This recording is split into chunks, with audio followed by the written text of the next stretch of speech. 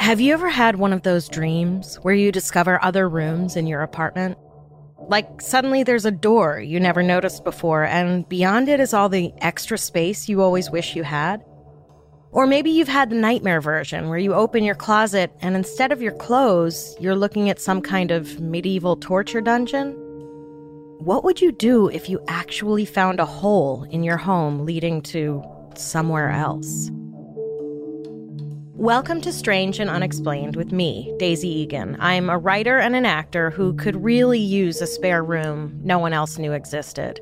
My husband would be like, "Where do the bottles of wine I buy keep disappearing to?" And I'd be like, "Definitely not in the secret room I hide in so no one can bother me." What? This week, what lurks inside? 4 stories about hidden spaces in plain sight.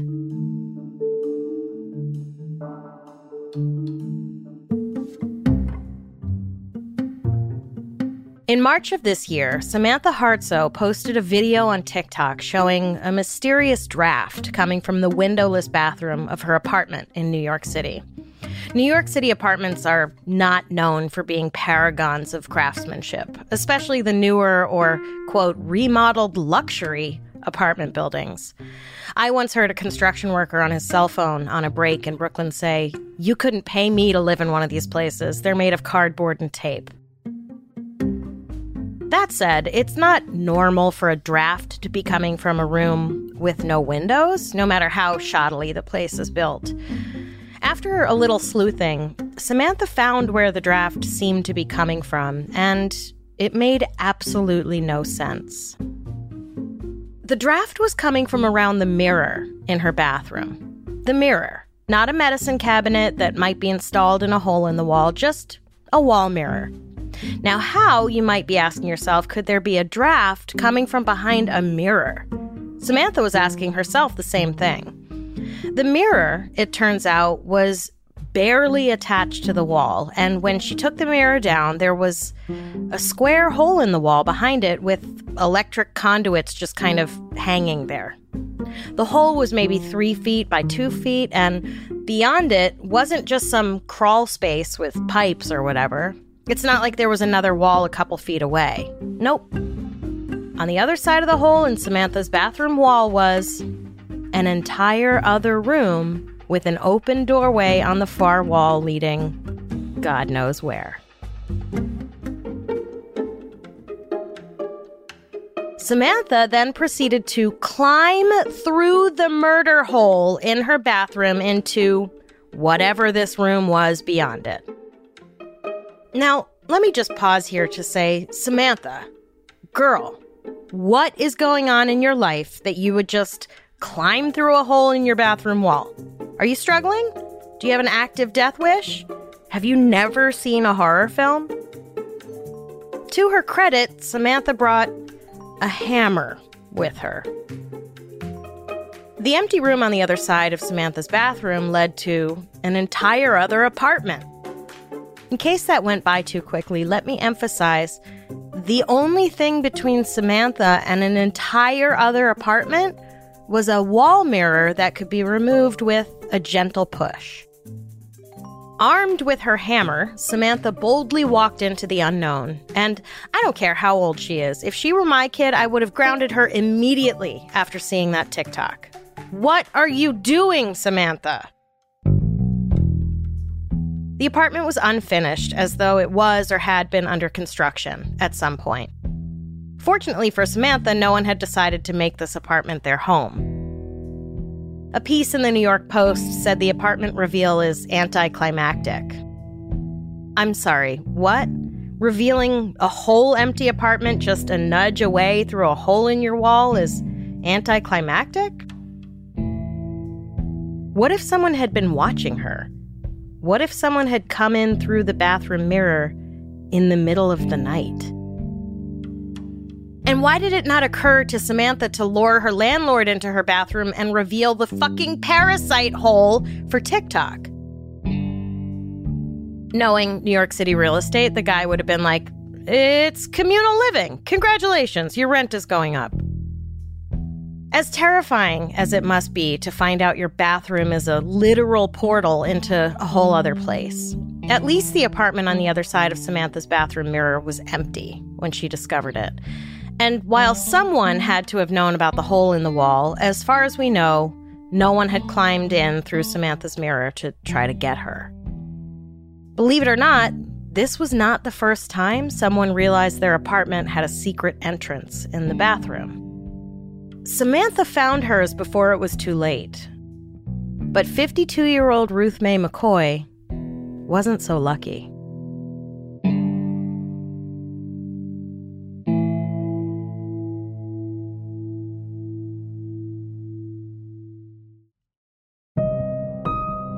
On April 22nd, 1987, at 8:45 p.m., Ruth Mae McCoy called 911 from her apartment in the Gray Sabbath housing project in Chicago.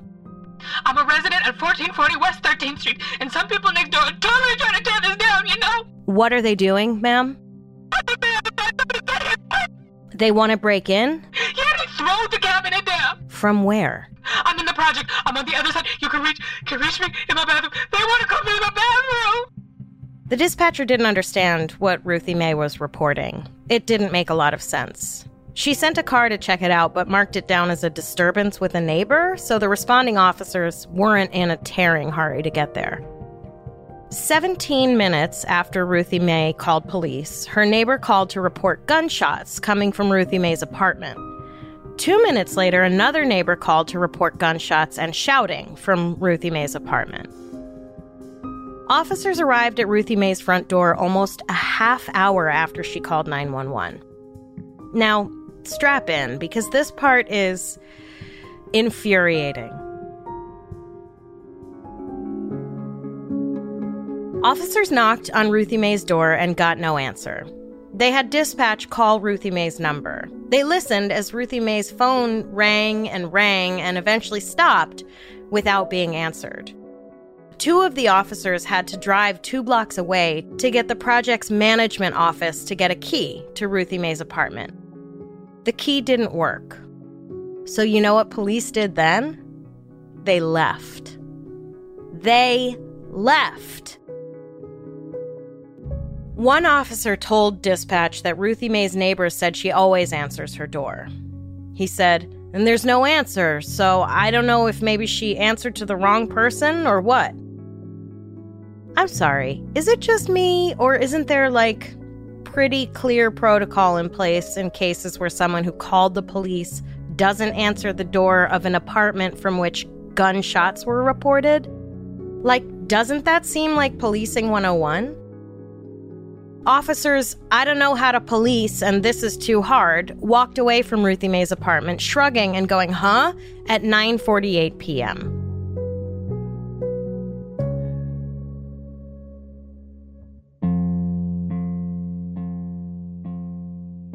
The next day, police got a call from another neighbor that I'm assuming went like this.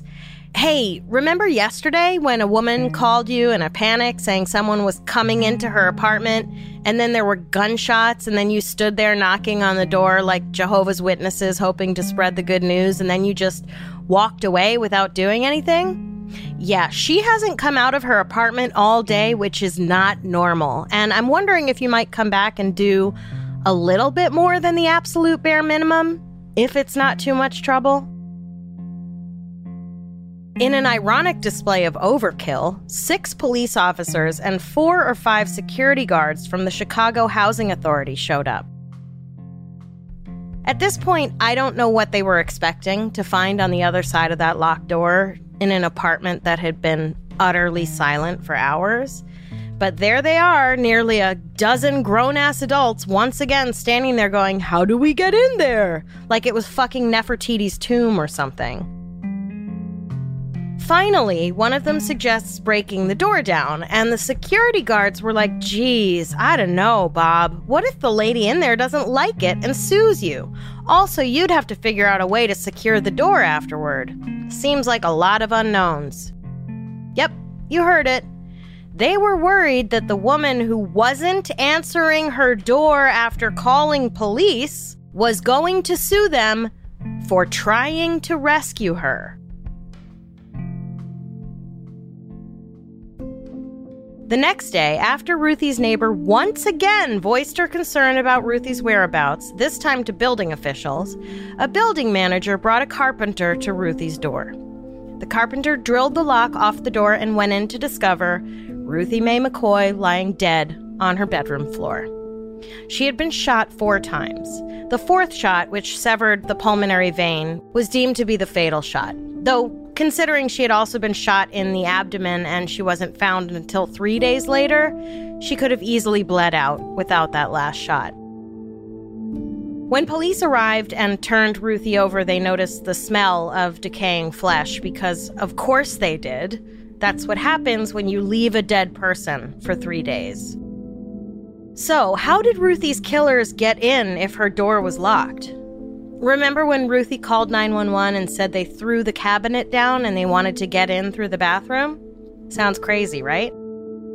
I'm sure police thought it sounded crazy until they went into Ruthie's bathroom and saw her medicine cabinet was on the floor, exposing a hole just big enough for a small person to fit through. Now, I'm sure the police were scratching their heads at this point, like, who has ever heard of people using medicine cabinets to break into apartments? Turns out, all the other residents of the Abbott apartments had. About a year before Ruthie was murdered, someone figured out how they could use the space between the walls in the building to move around without being seen. I can't even begin to imagine how this first occurred to someone. Like, did someone's bathroom cabinet accidentally come loose from the wall and they were like, I bet you could fit through that hole? One of the building's janitors apparently was like, yeah, people travel through the walls all the time. One neighbor was quoted as saying she had been watching TV one day in her 5th floor apartment when some kid ran from her bathroom through her apartment out the front door. She said from there on out she used a rope tied to her kid's bunk bed to keep the door closed at night. Other neighbors said they would put furniture in front of their bathroom doors. An article in the Chicago Reader from 1987 said, quote, "It's hard to fault the architects. As the janitor says, they probably weren't thinking that people were going to be totally animalistic." Yeah, I'm going to go ahead and fault the architects here. Maybe when you're designing a building, don't make it super easy for people to break into apartments through everyday bathroom fixtures. Like, I don't care if you have a lot of faith in people to not be, quote, totally animalistic, but people, when given the chance, usually take the easy option. If that option is climbing through the walls, they'll do it. Could you imagine what your life must be like if people breaking into your home through the bathroom is just like a daily fact?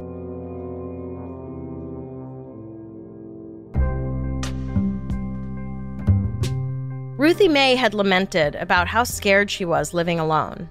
Unfortunately, she had been diagnosed with schizophrenia years earlier, so regardless of whether her fears were founded or not, she wasn't taken seriously.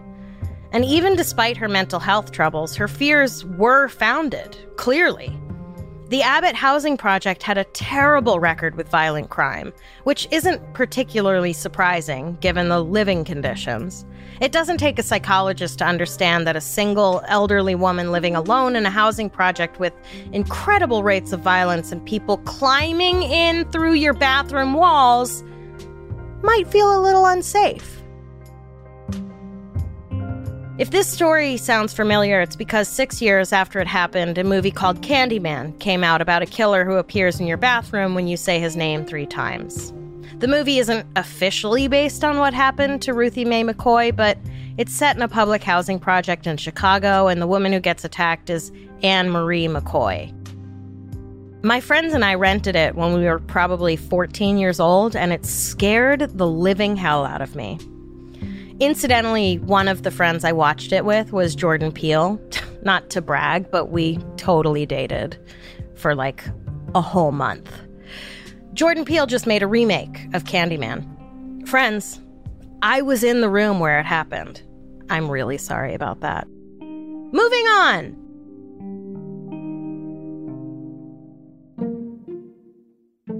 Not all secret spaces hidden behind walls are terrifying, though. In 2007, an art student was arrested leaving the apartment he'd built completely in secret in one of the busiest places you could possibly think of. In the early 2000s, the Providence Place Mall in Providence, Rhode Island, ran a series of ads asking the viewer to imagine how wonderful it would be to live in a mall. Now, personally, unless it was the apocalypse, the mall is the last place I would ever want to live. Anxiety about mindless consumerism already keeps me awake at night. Why would I want it on display right outside my window? It's like the artists who moved into lofts in Soho in the 70s and 80s and then woke up one morning in the 2000s to find an Apple store across the street and a parade of trust fund kids buying up the lofts around them. What could be more depressing? For art student Michael Townsend, however, imagining living in the mall wasn't going to be good enough. He needed to experience it. He decided he was going to make the hypothetical of that commercial a reality and figure out how to actually live in the mall. Michael had watched the mall being constructed in the mid-90s, and it seems he had a keen memory of its layout, including back hallways and storage spaces.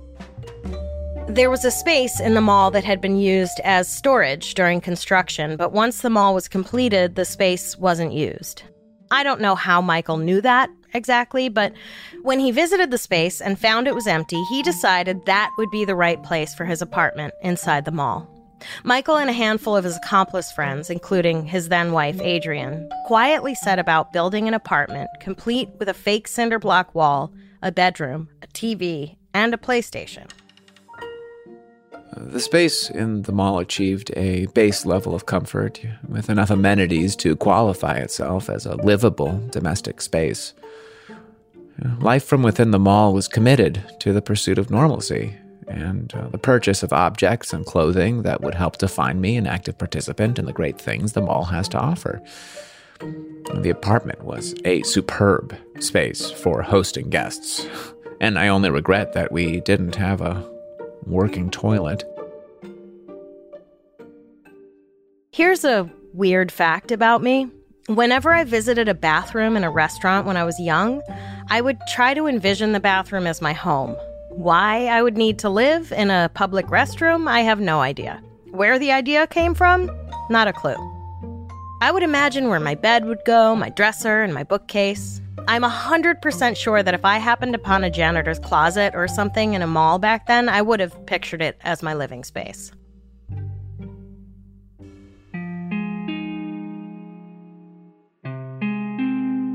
Michael was arrested in 2007 when mall security caught him coming out of the apartment one day. It's incredible it took them 4 years. Even weirder still, at some point in the 4 years that the group occupied the apartment at different times, the PlayStation went missing. Apparently someone stole it, presumably someone not connected with the project, which begs the question, who the hell stole the PlayStation? How did they find the secret apartment? And why didn't they tell anyone they'd found it?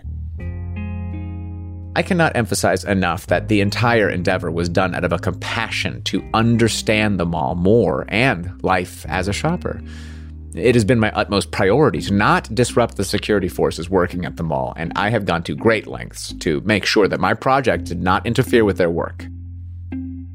Plans to finish the kitchen, install the wood flooring, add a second bedroom, and replace the outdated cutlery were put on permanent hold recently, as I was apprehended leaving the apartment. The security personnel who took care of the situation did so in a fluid and professional manner. Michael was sentenced to probation and banned from the mall for life.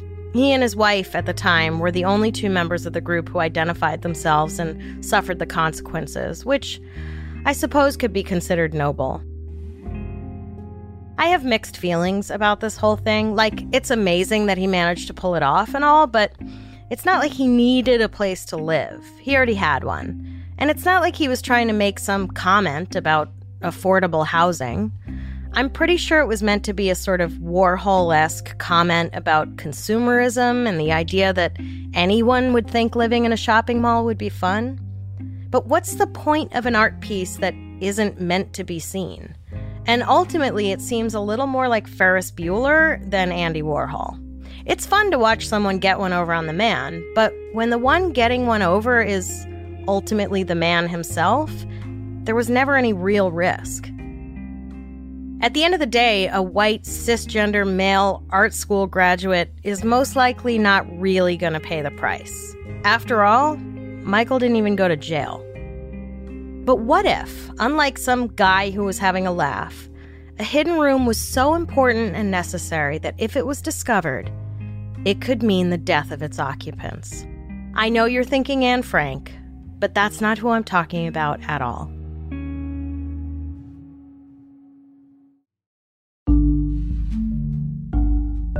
In 1945, Colditz Castle in Germany was basically the Alcatraz of POW prisons.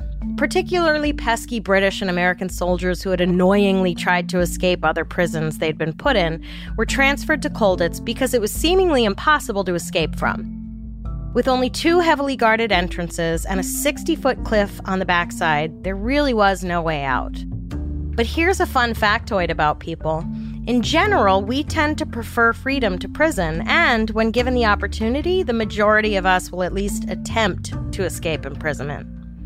Despite how inescapable Colditz Castle was supposed to be, around 36 soldiers successfully did manage to get out, and a ton of attempts were made, including one guy sewing himself into a mattress, one guy stuffing himself into a 3-by-3-foot box, others impersonated officers or duplicated keys.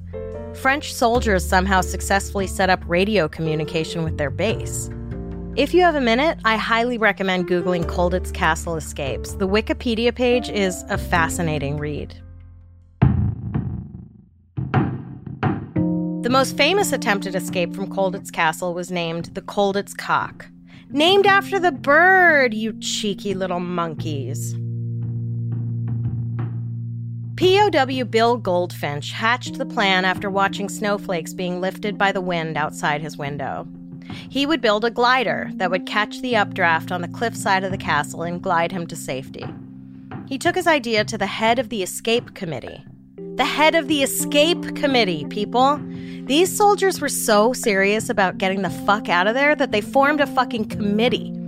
The head of the committee had been appointed because of his own attempted escape. Everyone was like, damn, check out the stones on that one. And they made him boss.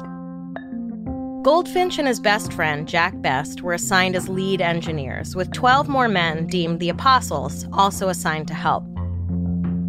Using a book they'd found in the library that apparently had like one lone drawing of one wing of a hypothetical glider, the men figured out all the specs and set to work building in their rooms. They quickly realized, though, that as the pieces came together, they needed a bigger, less conspicuous place to build. So these dudes built a fake wall in the attic of the chapel, using shutters and mud. How, I hear you asking, did they get mud into the attic? By using dust. Folks, they made mud out of dust. Even if they had brought heaps of mud up to the attic from the outside, considering what else they managed to get up there without being caught, mud would have been a piece of cake. Oh, they also built a trap door in the attic floor in order to access their secret workshop.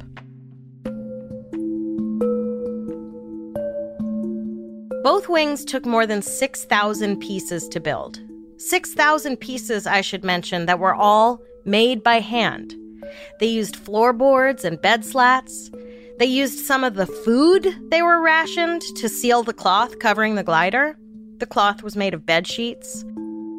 According to a piece about this in Nova, quote, to make just one rib, they had to shape a piece of wood, steam it to render it pliable, bend and pin it, then finally glue it into place. And the glider required hundreds of these. The roof above the chapel attic was conveniently the perfect launching spot and was part of the castle that was unseen by guards. The design included pulleys and ropes and counterweights. I don't know. I'm not an engineer. But part of the plan included a bathtub full of cement that would be dropped off the cliff into the courtyard below. Look, Okay, I can see smuggling floorboards. Like, not really, but I can see someone casually walking down the hall with a floorboard stuffed down their pants. But a bathtub filled with cement? Even if you wait to fill it with cement until you get it up to the attic, how are you surreptitiously carrying a fucking bathtub through an entire castle filled with Nazis? You'd think at least one Nazi would have seen people lugging a bathtub through the castle and been like, "Ooh, that's a nice tub. Wait a minute. What are you doing with a bathtub?" That was my Nazi accent. Also, where is this bathtub coming from? Isn't anyone going to notice a missing tub next time they go to take a hot bath after a day of being piece of shit Nazis? Not to mention the cement. And what were the Nazis doing this whole time that their prisoners are just flitting about the castle, hither and thither, prying up floorboards and stripping stuff of wires and shit? And no one noticed that the attic was suddenly 8 feet shorter one day? Like, oh, that's weird. I thought this room was, I don't know, roomier? The plan was to make the escape during an air raid blackout, which I assume includes one of those super loud air raid sirens. That way, when they dropped the bathtub full of cement 60 feet to the courtyard below, the sound would be covered by the sirens. These guys thought of everything.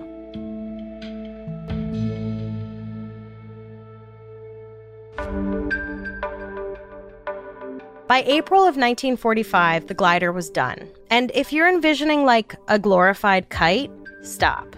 This thing was 32 feet wide, over 19 feet long, and weighed 240 pounds. It fit 2 people, the pilot and a passenger. I'm assuming Goldfinch and Best would be the ones to use it. And if you think it's weird that 12 others helped build something they wouldn't get to use to escape, don't forget there was an entire escape committee in Colditz Castle, so it seems there was a real sense of camaraderie about escaping. But by the time the glider was ready for flight, the POWs had gotten word that the Americans were on their way to liberate them. They decided to wait it out and walk out the front door, saving the glider for just in case the Nazis decided to massacre them in a desperate last-ditch measure before being caught. They figured having a way to get out and ask the Americans to hurry the fuck up might be wise. In the end, the good guys won, and the glider was left behind as the British POWs were freed.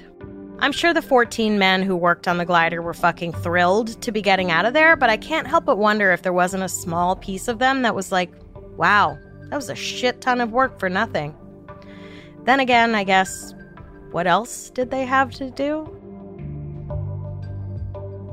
No one knows what happened to the Colditz cock after that. It disappeared into history, save for one photo and Goldfinch's blueprints.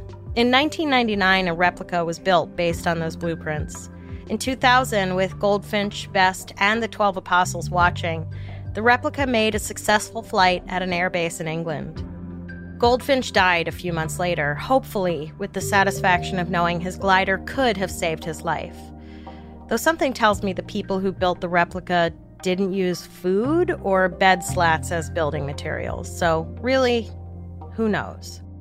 So before you go to bed tonight, I don't know, maybe just do a quick double check and make sure there isn't a portal tucked away behind a cabinet.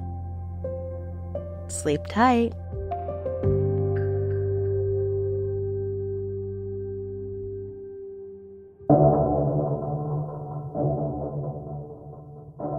Next time on Strange and Unexplained with me, Daisy Egan. Over a century ago, someone broke into a home and killed all 8 people inside. Was it a former business partner with a score to settle? A tiny drunken reverend? Or a man who went on to murder again in the same way? The Villisca Axe Murders. We have a lot of fascinating and bizarre stories to share with you this season, but we want to hear your episode suggestions as well. If you have an idea for something we should cover, whether it's a well-known case or something that happened in your town that the world hasn't heard about yet, go to our website, strangeandunexplainedpod.com, and fill out the contact form. This episode was written by me and researched by Jess McKillop. A complete list of our sources for each episode is available on our website. Our episodes are mixed and edited by Jennifer Swatek. Our voice actors for this episode were Ryan Garcia and Lauren Hooper. If you like our show, help us out by rating and reviewing us on Apple Podcasts. Follow us on Instagram and Twitter. We are at SNUPod. And check out the Strange and Unexplained with Daisy Egan Facebook group to join in the conversation.